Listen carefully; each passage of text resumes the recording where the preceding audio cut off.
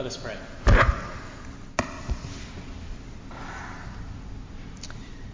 May the words of my mouth and the meditations in each of our hearts be acceptable in your sight, O God. For you, O Lord, are our rock and our Redeemer. Amen. It is once again my honor and a gift to be able to preach on this special day in the life of our congregation. This is a day when our family of faith gets bigger. Our confirmation class was confirmed this morning at 9:15. They've been working toward this day since September, learning and bonding and growing together in their faith. And our adult new member class has been doing the same for the past few months. We give thanks to God today for all the gifts that you will bring to our community and all the ways that you will teach and challenge us to live out God's word in the world. It's very fitting that this milestone in our year together falls during a month in which we are celebrating together all the ways that our congregation shares in and through our generational differences. For our students and new members, today is a day where we pause and recognize the time and commitment that they have given toward learning about our church, what it is that we believe, how we live together, and what it is that they believe. They have done this through the gift of presence and wisdom from many people in our congregation. Our inquirers have heard from teachers, leaders of the church, staff, and members this year, and our confirmands have been blessed by the dedication of their classroom teachers. They have spent time with other gifted members of our community who have taught them about the creeds and the beliefs of our church. And a few weeks ago, they were paired with mentors from the congregation, people who have been Knox members for a long time, and could tell them what this place has meant to them in their life's journey. Not only is our church based upon a principle of shared leadership, but our model of learning is as well. We learn in groups. We learn together, teaching each other what it is that we believe God is calling us to be and to do in the world. I have always thought that the passage we just heard this morning from Hebrews was a perfect fit for this model of learning. The writer of Hebrews, just before the section that we heard today, spoke about heroes of the faith, people who had lived and taught what it meant to be a follower of God. People like Samuel, Gideon, Samson, and King David, whose very names could have sparked inspiration in the ears of the people that heard them. For these are the people who have known and lived and taught and given of themselves all for God's purposes. We all have those names in our life who bring about similar inspiration and love in our hearts, don't we? Those folks who have taught us what it means to be a people of faith, who have lived out what they taught through their actions and their deeds. They have found a way to impart wisdom to us as a part of that journey. And that wisdom echoes on through our thoughts and words today as we add to the chorus for those who will come after us. It's really a powerful progression of faithful response to the message of God. And we are all invited to join in that community because we have much to teach each other. Now, new members, it might seem natural for you to feel in this moment that you are too young or too new of a person, so teaching is not your role at this time.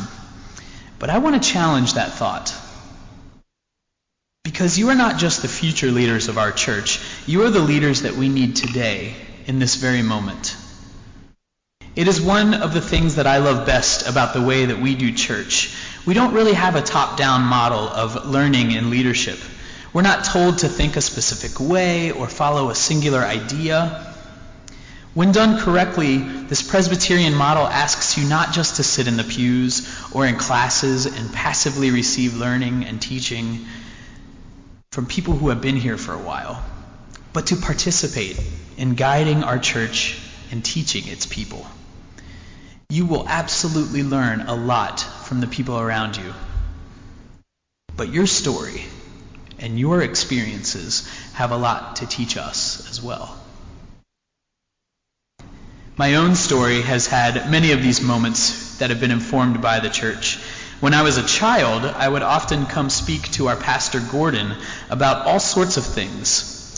Things like, how do we know the stories that we hear in the Bible are true? Why does our country practice capital punishment?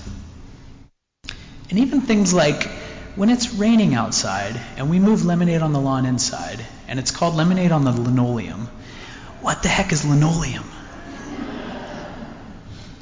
Some of these questions were easier for Gordon to answer than others, I'm sure.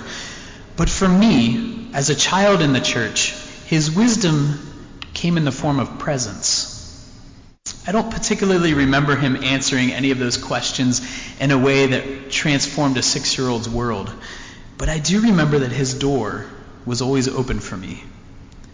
That he is not afraid to put off by my questions, and really honestly seemed to like sitting with me as I wrestled through these things in my head. Sometimes, especially when there is no clear answer and no easy solution, wisdom can simply come in the form of showing up and sitting in the questions with people. The church and its people will be here for you with holy wisdom in the mountaintop moments of your journey. When you start a family, when you succeed in your profession, when you overcome an obstacle, or when you are hoping to find ways to do these things, this is a place where your family of faith will celebrate with you, offer you encouragement, and remind you that God delights in your joy. These moments of wisdom are very special, because often we forget to seek wisdom when we are in the midst of success and accomplishment and happiness. Yet these are some of the times when I have received incredible, helpful words from mentors, and when people who have been able to remind me that God is a part of the gratitude that I am feeling. Most often, though, holy wisdom becomes of vital importance when the journey is not so easy. When we are not on the mountaintops, but find ourselves in the valleys below with the destination not altogether clear. It's during these moments of grief or crisis or pain and confusion, we may have trouble seeing God at all in our situations. We may have something monumental in our life, something so big that we don't know how to ascribe the name of God on it. I found myself really drawn to this connection point in our Acts passage today. Paul is on his second missional journey at this point and finds himself in Athens, waiting for his friends Silas and Timothy to arrive. And while he's there, he makes note of the extreme piety of the people of Athens, who have built many structures and statues and altars, all dedicated to different gods. But there was this one altar in particular that caught his attention, and it had an inscription that read, "To an unknown God." Paul tells the people, "What therefore you worship as unknown, this I proclaim to you." And he tells them about the God who authored all of creation, who gave mortals life and breath, who is never far from each one of us. Paul looks at that altar, knowing all the time and resources and effort and emotion that went into making it, and yet still the people cannot find where God is in it. And he tells them, "You see that? I know whose name belongs there. It is the God of all creation, who loves you and me, and who is never far from any one of us." You see, no matter what you're going through in your journey, it's very, very likely that there is another person in this family of faith that has faced something similar. Someone who can offer you holy wisdom through presence and experience. Someone to point toward the presence of God for you in each moment. These are the times when God calls us out of a personal, private faith and summons us instead to share our faith journey, no matter how scary or painful it might be, with a community of others who at times have also been flawed or broken, and yet are still running the race set before them. God calls us to be in community for many reasons, one of the most vital being this support and wisdom that we can offer to one another along the way. I spend a lot of time in the car these days, and earlier this month on a trip home from Louisville, as I sat stuck in traffic outside the 265 loop, I heard a new segment that NPR had recently started called Been There. In these short, often less than 10-minute pieces, the producers of the show seek to pair up listeners who are facing a new endeavor, or a new challenge, or a new season in life, with others who have lived through something similar. As they put it, they want to connect people at either end of a shared experience. Now, there's no host for this program. There's no moderator of the discussion. They just set up the interactions, and they record as two people talk to one another, letting the conversation go wherever it will. They have paired up a recent paralytic due to an accident with a man who was paralyzed for 35 years. They have brought together people who have lost spouses, people trying to make it as comedians, people who are new to serving on their city councils, and a man who got discharged from the Army after 23 years of service, with someone who had already acclimated to civilian life. These discussions can be funny or tragic, challenging and inspiring. But for me, I think it's the vulnerability in the questions and the honesty and the empathy in the responses that really grabbed me. There was one conversation in particular that was striking.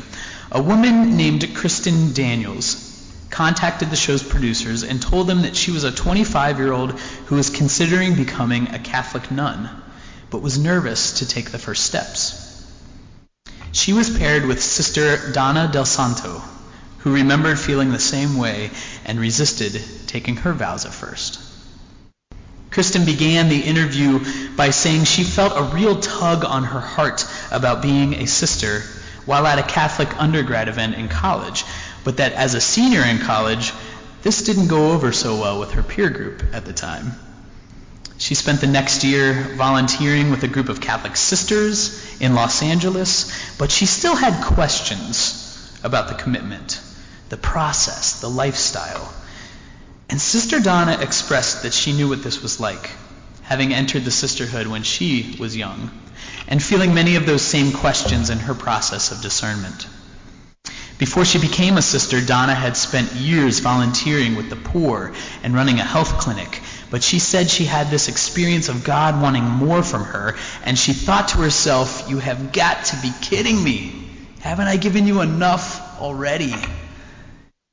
But the tug continued, and the two continued to talk through their individual journeys, finding many shared experiences and emotions along the way.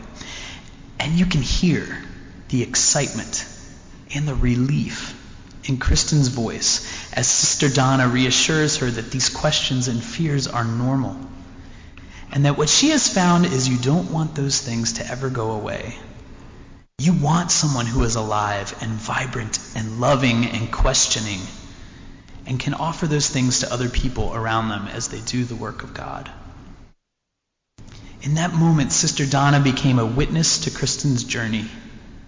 Though they only spoke for a few minutes and might not ever speak again, Sister Donna had a tremendous effect on Kristen, offering her the wisdom that was unique to her situation. And the conversation was done in an authentic way, as the women listened carefully to one another's stories with respect, so that the sharing was not simply giving of advice to someone else, but also listening and clarifying and reflecting. This interaction displayed how holy wisdom can often take the form of a listening ear or an open heart with another person, as opposed to just telling them, I know what you should do. And Sister Donna actually embodied both of our scriptures today in the short 5.5-minute piece. Not only did her wisdom offer a witness and a guide to Kristen, but the women also talked about what gave them their greatest sense of calling in life, which was to work with people who were in pain. Sister Donna shared that she had worked as an HIV counselor in a jail for many years, and that when she was visiting with a lady one day, hearing about how difficult and painful her life was, the woman stopped and stood up and pointed at her and said, "I know who you are. I know what you believe." And instead of retreating or reacting, Sister Donna sat down with her and told her, "I know that I believe in you. And I know that I believe that your life is hard. I also know that I believe that God's love and our love are still able to enter into those very hard places." Kristen also shared with Sister Donna that she had experiences of showing God's love to people through painful situations. And these women, through their shared experiences, were able to identify that their greatest joy came from showing people where God's name is written, even in those hardest of moments. Friends, this community that we are a part of and that our new members join today is so very special, and even more so now that our family of faith is getting bigger. The holy wisdom offered by the people here will be available to all of us in our moments of triumph and joy, as well as your times of question and doubt. Your family of faith will accompany you in all your seasons of life. Their cloud of witnesses will speak through them and help to inform their journey and your journey, and yours will do the same for them. And in your times of grief and doubt, these are the people who will tell you the story that we tell each other each week here. That in those hard times, especially in those hard times, God is with you. That there is in fact nothing in all of creation that can separate you from the love of our God. It is the good news that is so amazing and so transformative that we have to come together and tell each other each week, over and over. We tell each other the story. And especially we tell each other in those moments that are hardest. And when there is something so large that has been built up in your life, something overwhelming, and you have no idea where God's name belongs on it, these are the people who through holy wisdom will be able to say to you, "You see that? I know whose name belongs there. It is the God of all creation who loves you and me and who is never far from each one of us." Thanks be to God. Amen.